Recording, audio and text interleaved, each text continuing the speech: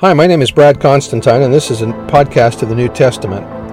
I'll be using as the text the King James Version along with the Joseph Smith translation.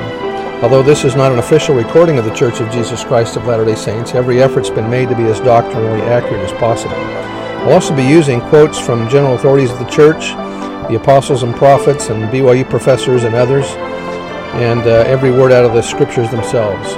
So if you're ready for a really detailed analysis of the New Testament, you've come to the right place. Welcome.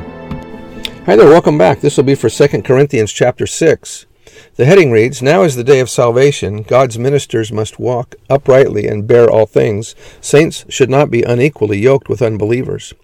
Verse 1, "We then, as workers together with Christ, beseech you also, that ye receive not the grace of God in vain. For he saith, I have heard thee in a time accepted, and in the day of salvation have I succored thee. Behold, now is the accepted time. Behold, now is the day of salvation. For behold, as it says in Alma, for behold, this life is the time for men to prepare to meet God. Yea, behold, the day of this life is the day for men to perform their labors. The doctrine of salvation for the dead, great and glorious as it is, does not mean that those who reject the truth or who disobey their gospel covenants in this life shall have a second chance to gain salvation by accepting and living the law in the spirit world. Salvation for the dead is for those who die without a knowledge of the gospel and who would have received it with all their hearts had it been presented to them in this mortal life. To Joseph Smith, the Lord said that those who reject the gospel in this life and receive it in the spirit world shall go not to a celestial, but to a terrestrial kingdom. And that's by Bruce R. McConkie. Verse 3, "Giving no offense in anything, that the ministry be not blamed." So he's giving some attributes of missionaries here, kind of similar to what's said in section 4 of the Doctrine and Covenants. Verse 4, "But in all things approving ourselves as the ministers of God, in such patience, in afflictions, in necessities, in distresses, in stripes, in imprisonments, in tumults, in labors, in watchings, in fastings, by pureness, by knowledge, by long-suffering, by kindness, by the Holy Ghost, by love unfeigned."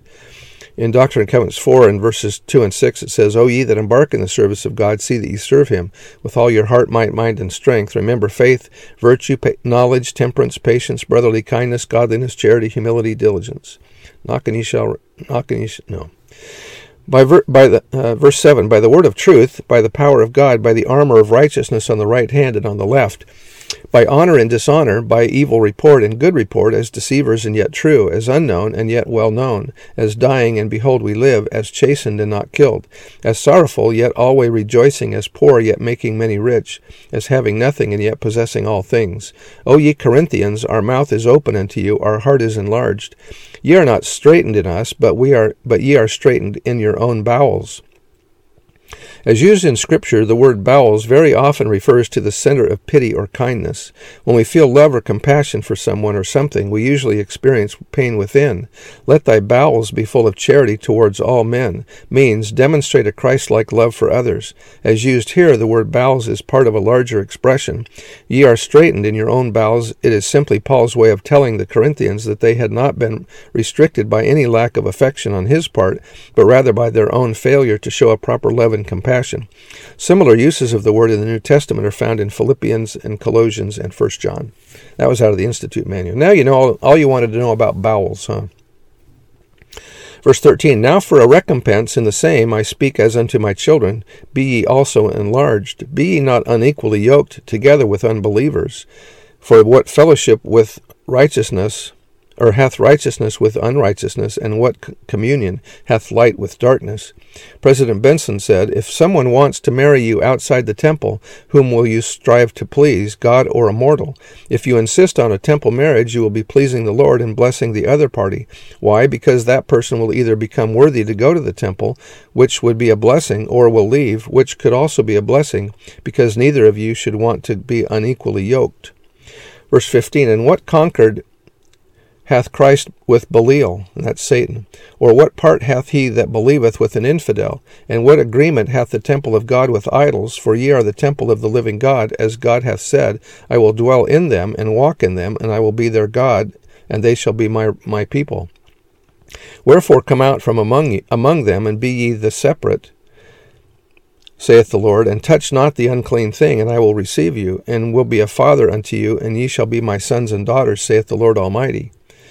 The Corinthians already understood this concept, so Paul did not elaborate. However, this is the third example of a doctrine briefly referenced by Paul, which is nonetheless very important and clearly taught in the Book of Mormon.